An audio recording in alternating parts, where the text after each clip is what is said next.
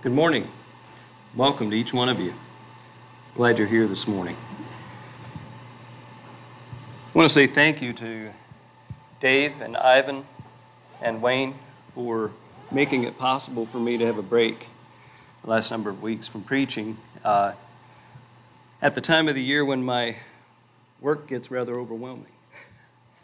Difficult to find time and space to study, and thank you for making that possible. I greatly appreciate it. The Bible was full of promises.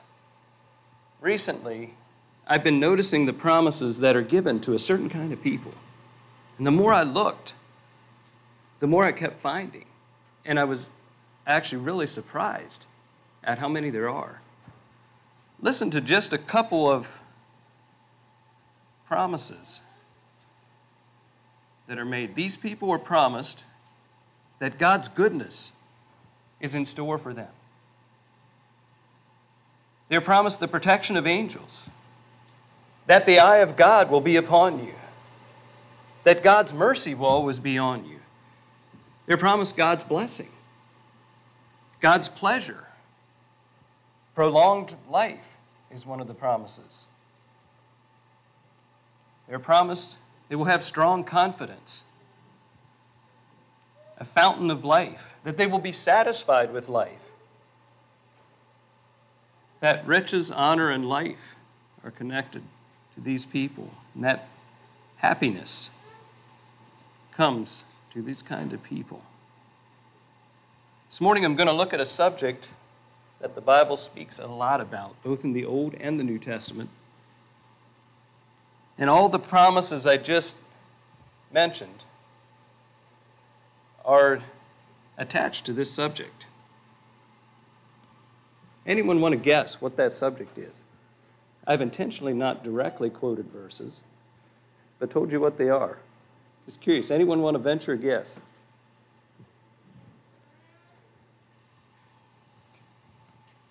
That subject is the fear of the Lord. The fear of the Lord. My goal this morning is to look at what is the fear of the Lord? Why is it important? How can I grow in my fear of the Lord? And just to encourage you in your relationship with your Heavenly Father. What is the fear of the Lord? I actually had a hard time nailing down a concise definition for fear of the Lord. If you look at the different words that are used, there are a number of different words used in the Old Testament that are in the Hebrew language that are translated fear. There's like a dozen or 14 different words. And in the New Testament, there's one word that's translated fear, but all of them mean pretty much the same. It can mean to be afraid. It's also to revere or to hold in reverence. Often God tells us in the Bible not to be afraid. Jesus often said, "Do not be afraid." We are also often told, as we'll see this morning, to have the fear of the Lord. And they make sense together, as we'll see.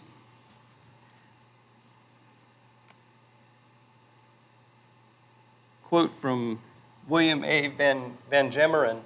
He said, "The fear of the Lord is an inner responsiveness and willingness to learn of the Lord." I really like that definition. An inner responsiveness and willingness to learn of the Lord. Most of you know we have a little Jack Russell Terrier at our house. Her name is Julia. When we got Julia as a little puppy, 8 weeks old, she was the dominant puppy in her litter. I watched her beat up the others. She was dominant. And she came to our home firmly, with the fact firmly settled in her mind that she is the dominant dog and what she says goes. She has been the toughest dog to train I've ever attempted. I enjoy training dogs. I've trained a number of them, but Julia was a tough one. Whenever It's not a lack of intelligence. She would understand. She'd look at you when you said something and tip her head, and if you repeat and show her, as soon as she understood what you wanted, she'd show her teeth and start growling and pop her teeth at you, warning you that she's in charge. She didn't like what you were saying.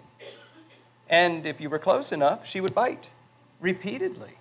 In fact, I once we went to Pennsylvania, and I asked Larry Petersheim to take care of Julia for the weekend. Well, he sent me a text halfway through the weekend, and it said, bite, slap, no, bite, slap, no, bite, slap, no. And then he said, Nate, this dog is mentally retarded. And he had a picture of him laying on the couch, and she's laying on his stomach. But she kept doing things he didn't want her to do, and then would bite as soon as she was corrected. She understood, but she thought she was the boss. Now, Julia's come a long ways. We've been working with her. And she understands, and now we can take her off the leash and she doesn't disappear out of the neighborhood. Yesterday, Ann took her off the leash and went across the yard, and Julia heads off in another direction, and she'd say, Julia, this way.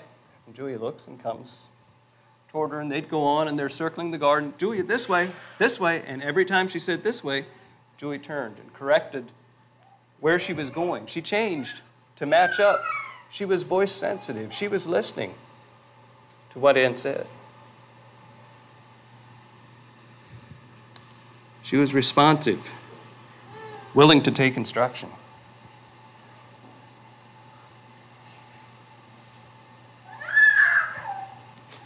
Fear of the Lord is not being afraid of God, although that can be, but it's a responsiveness to Him. You know, right after God gave the Ten Commandments, in Exodus chapter 20, Moses said to the people, and notice how fear is used in this verse. I think we see both kinds here. Moses said to the people, do not fear, for the Lord has come to test you, that His fear may be before you, so that you will not sin. So they're not to be afraid, but they are to fear the Lord. Remember what was happening, the mountains quaking, there's fire, they were terrified. And He's saying, you don't need to be afraid, but you should fear the Lord.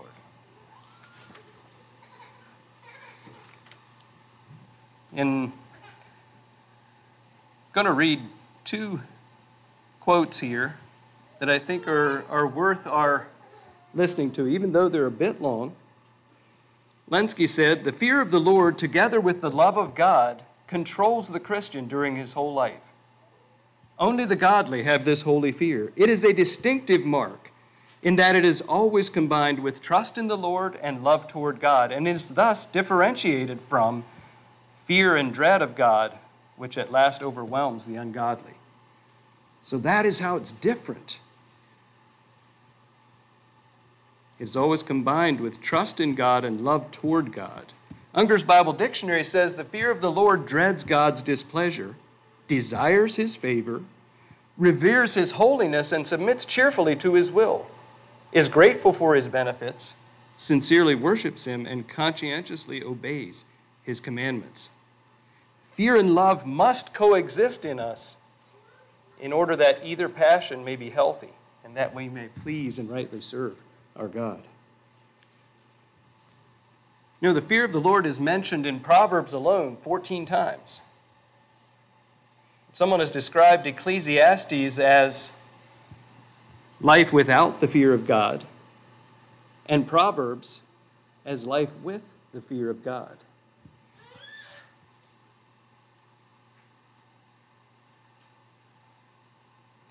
Fear of the Lord, an aspect of fear of the Lord is having a proper perspective on who God is.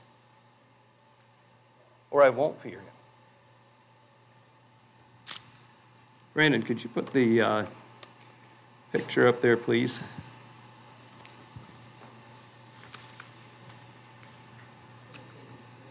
Okay, so it'll show up in a bit.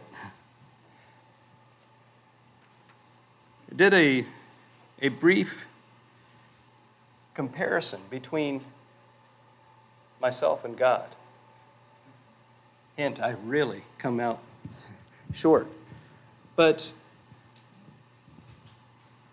I find it helpful to look at who God is. What's he like? Sorry, I didn't give you more warning, Brandon. I would have done this directly from my phone, but I'm technologically challenged.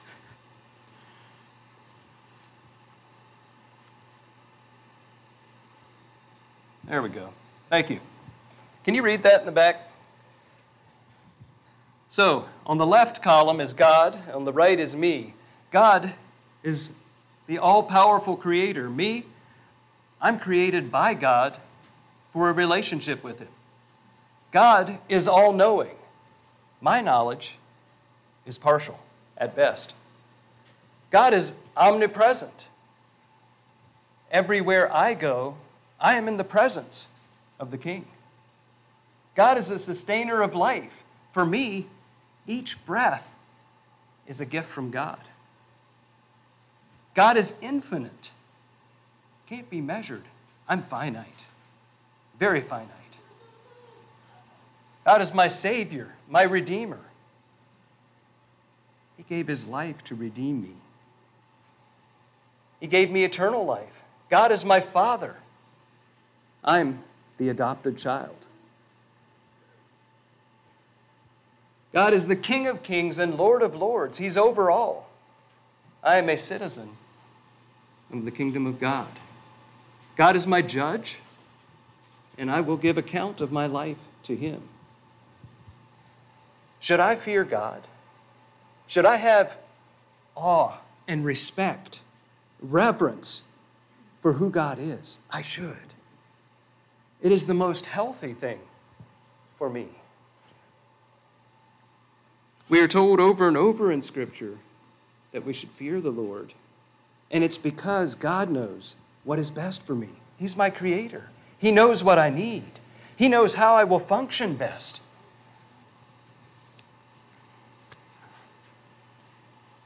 When I look at this list,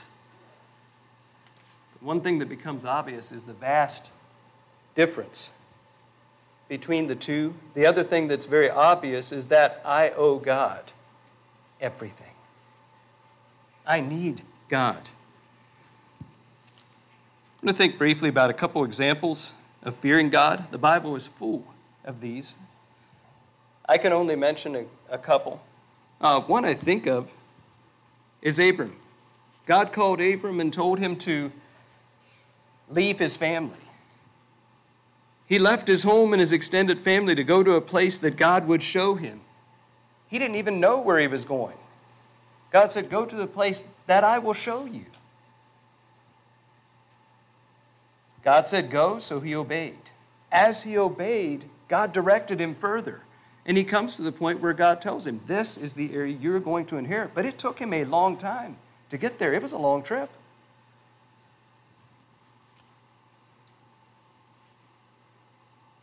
Am I looking to God for direction on where he wants me, on what he wants me to do?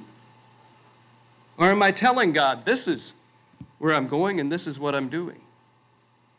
The person who fears God is steerable. When I have reverence for God, when I respect my all-powerful Creator and Savior, I will look to him for direction instead of trying to direct him. I'm going to turn to Psalm 25.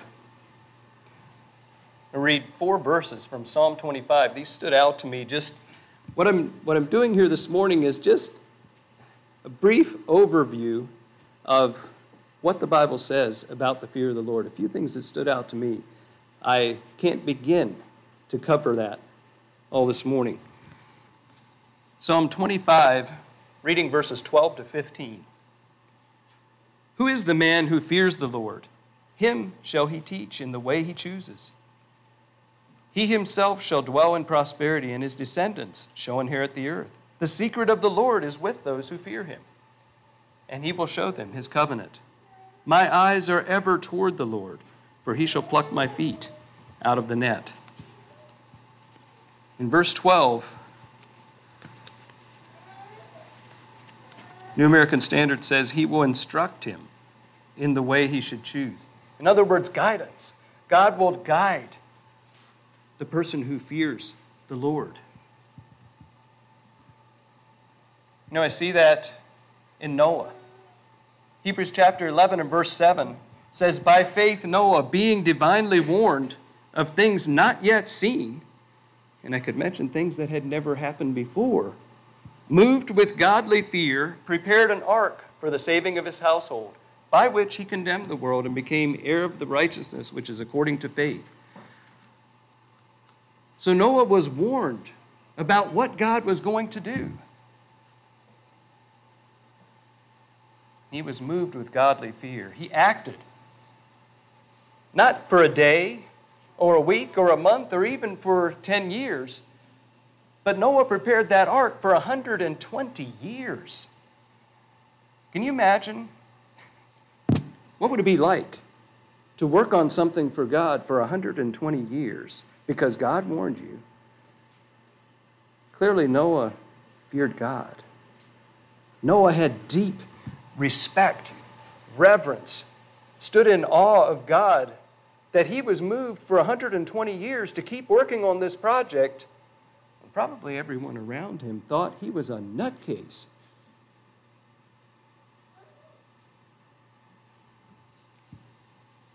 But Noah continued, and you know the outcome.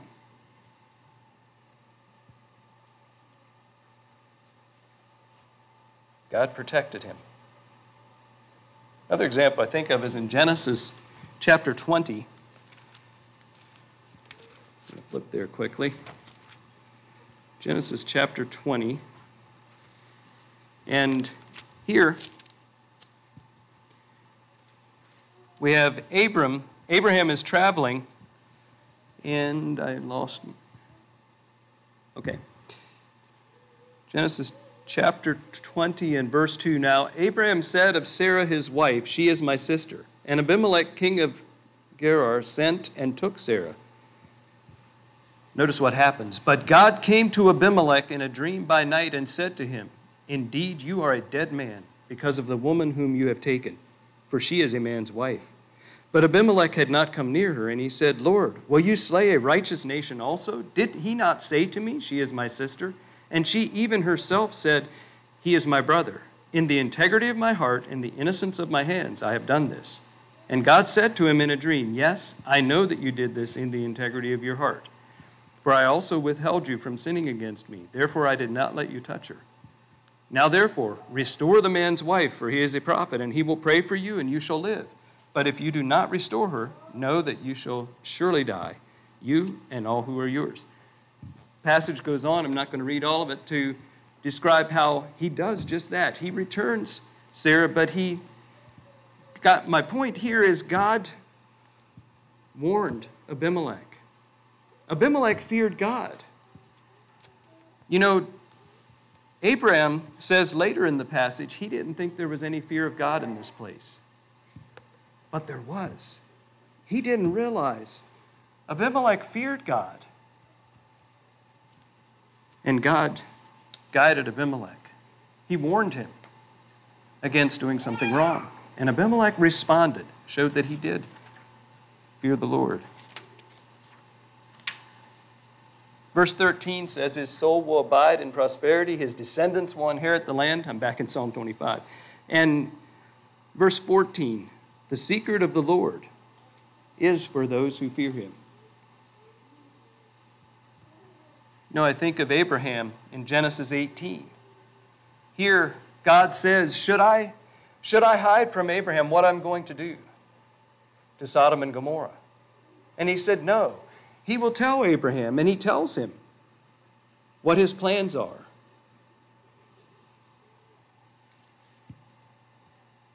Now, I don't take from this, the secret of the Lord is for those who fear him, that if we fear the Lord, we will always know the future. That's not what I'm saying. However,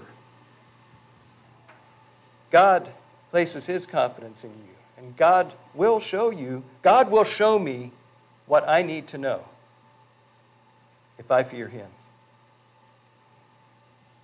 That's one of the reasons I don't think we need to fear things like the mark of the beast or whatever. I believe if we fear God, God will show us what is happening. He will warn us. We can be confident in God.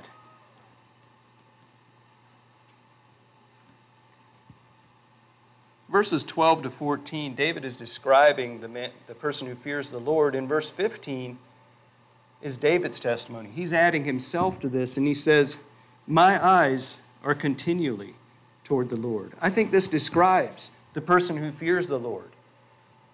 He is looking to God. He is looking to God for direction. He's looking to God for protection.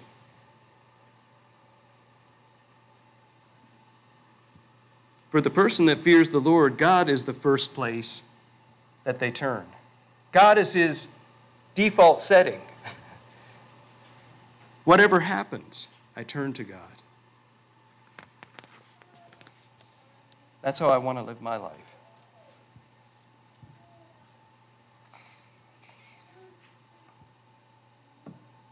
How does one cultivate the fear of the Lord? How does one cultivate the fear of the Lord? I believe the Word of God cultivates the fear of the Lord. I take that from Deuteronomy chapter 31,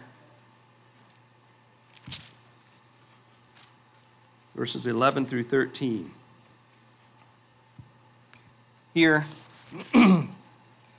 Moses is charging Joshua and Israel to be faithful.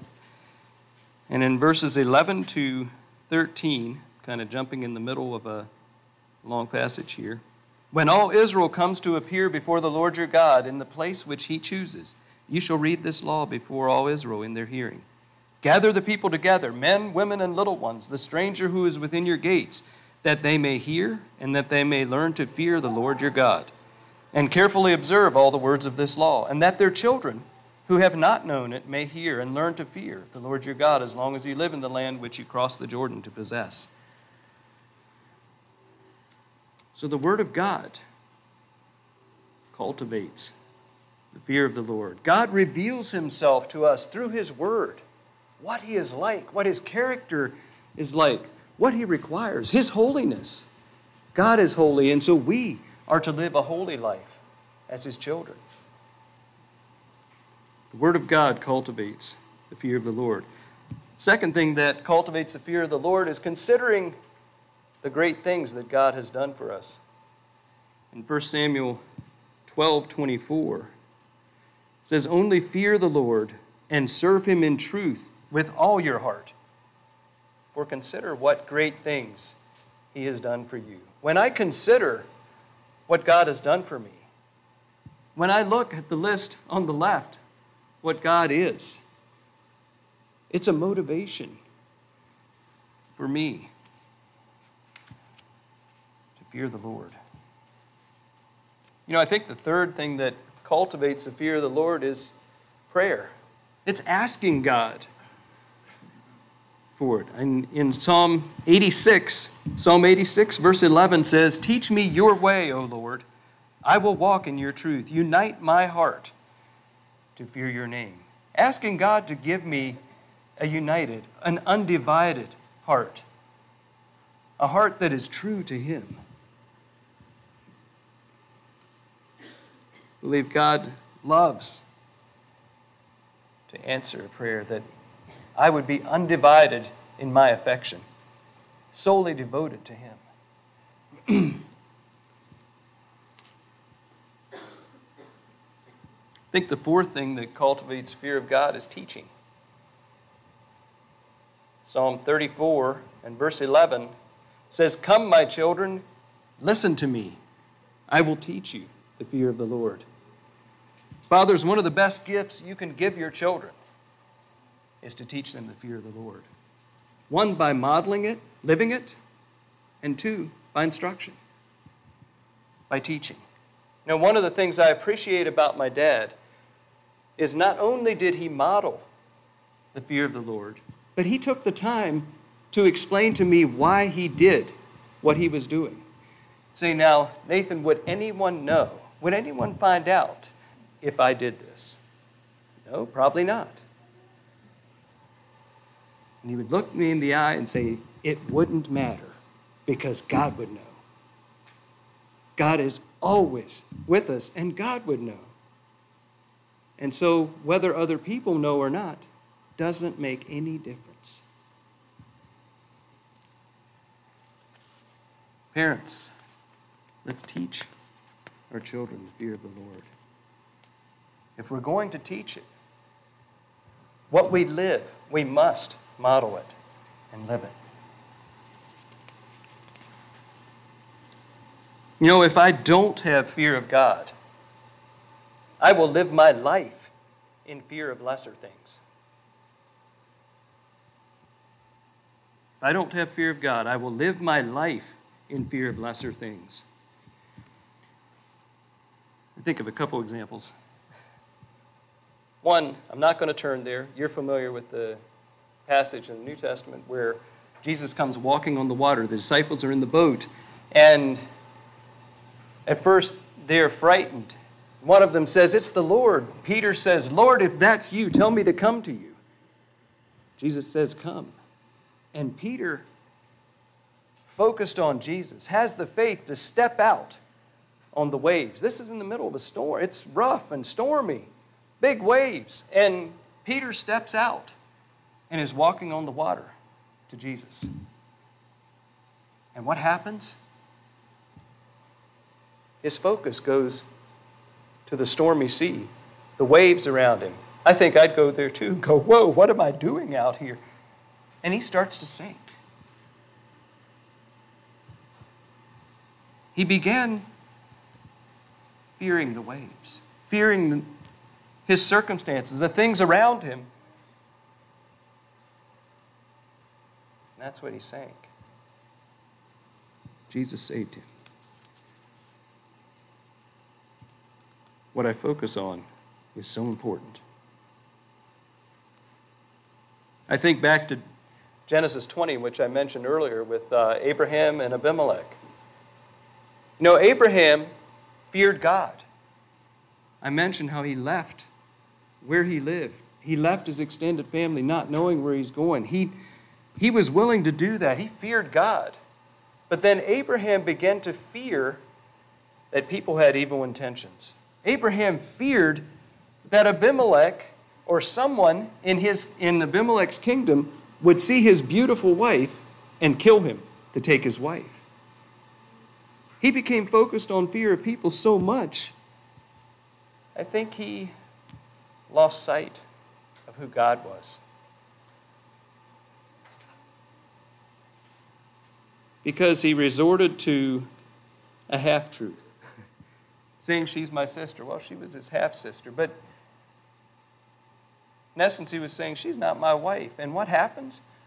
The king takes his wife to be his wife. Well, I'm sure, how would you ladies feel? I mean, she got hung out to dry. So you're going to save your hide, and you're just going to let this king have me? Thanks a lot, buddy. I wouldn't feel too good about that if I were the wife. Abraham was going to save his own hide because he got scared of the people around him that may have evil intentions. You know, in Matthew 10:28, Jesus said, and do not fear those who can kill the body, but cannot kill the soul, but rather fear him who is able to destroy both soul and body in hell. There is only one who can do that. One. And that's Almighty God.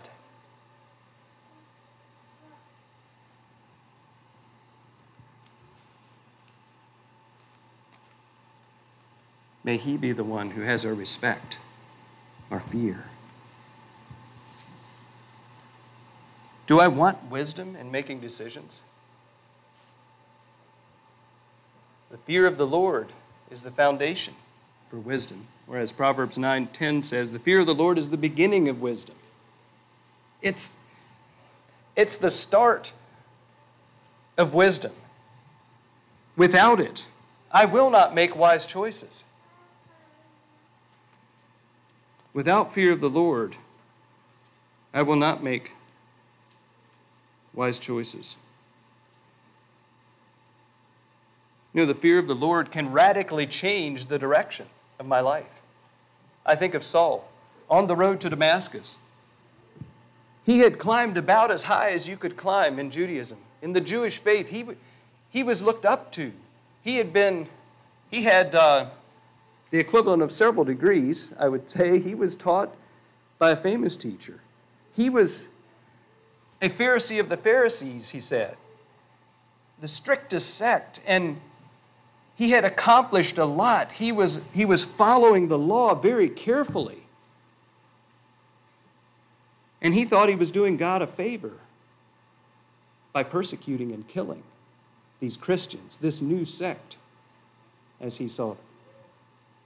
And he had search warrants to go into other cities and take these Christians and imprison them.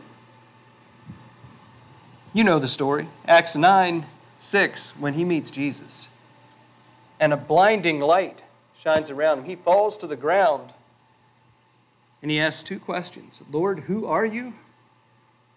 And the response was, I am Jesus, who you are persecuting. His next question was, Lord, what do you want me to do? He recognized he has met his superior. Lord, what do you want me to do? He was looking for direction from God. I see fear of God in that question. One of the things I find fascinating with Paul's life is if you look in 1 Timothy chapter 6, toward the end of Paul's life, 1 Timothy chapter 6, verses 15 and 16, he's describing Jesus. He said, who is the blessed and only potentate, the King of kings and Lord of lords, who alone has immortality, dwelling in unapproachable light, whom no man has seen or can see, to whom be honor and everlasting power. Amen. Paul recognized Jesus as the only potentate, King of kings and Lord of lords, above all else. Because of fear of the Lord, because he recognized him as above all else, he had fear of the Lord, and because of that, he was willing to give his life for Jesus, which he did just a few years after writing this.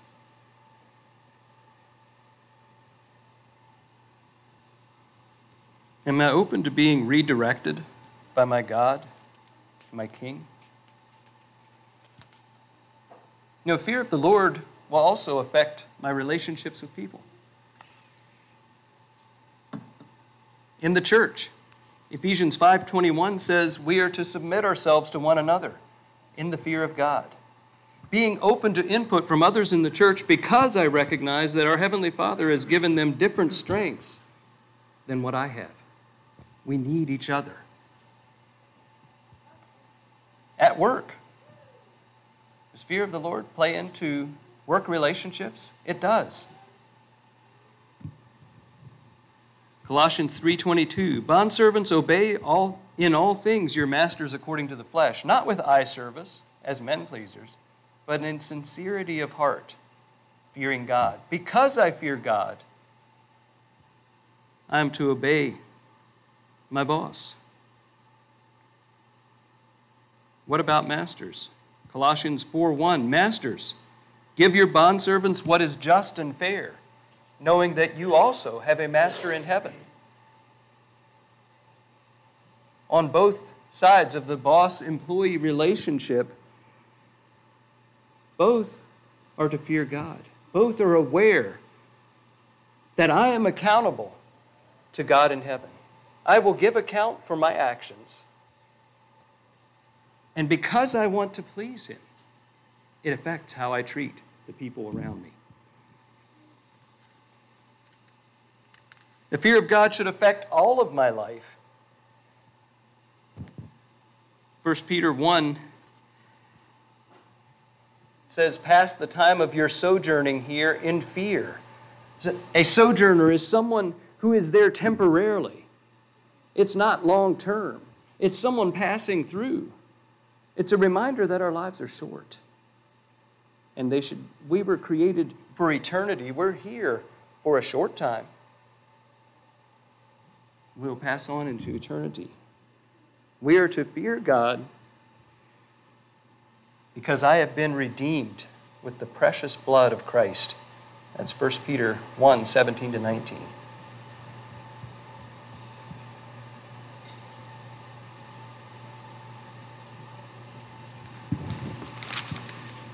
Closing, I want to turn to just three scriptures. Deuteronomy 10. Just listen to it says about the fear of the Lord. Deuteronomy 10, verses 12 and 13. And now, Israel, what does the Lord your God require of you? But to fear the Lord your God, to walk in his ways, and to love him, to serve the Lord your God with all your heart and with all your soul, and to keep the commandments of the Lord and his statutes, which I command you today for your good. For your good. God commands them to fear him, love him, obey him, but it's for the good of these people. God understands what I need. God understands how I will best function. He's looking out for me, for you. I turn to a very familiar psalm, Psalm 103. Thought I had it marked, and I don't. Just going to read 3 verses from there, the ones that deal directly with the fear of the Lord. Psalm 103, verses 11, 13, and 17. For as the heavens are high above the earth, so great is his mercy toward those who fear him. As a father pities his children, so the Lord pities those who fear him. He knows our frame. He remembers that we are dust. Verse 17. But the mercy of the Lord is from everlasting to everlasting on those who fear him. It doesn't end.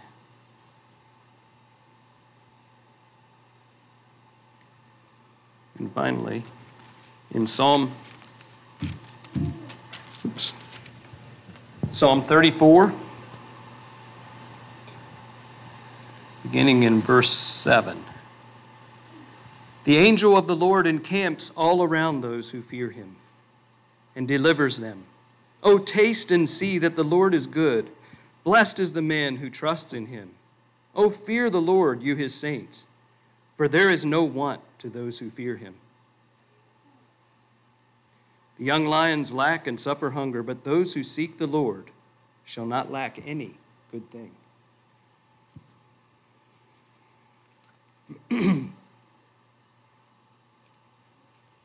Would you please stand and join me in singing verses 7 and 8?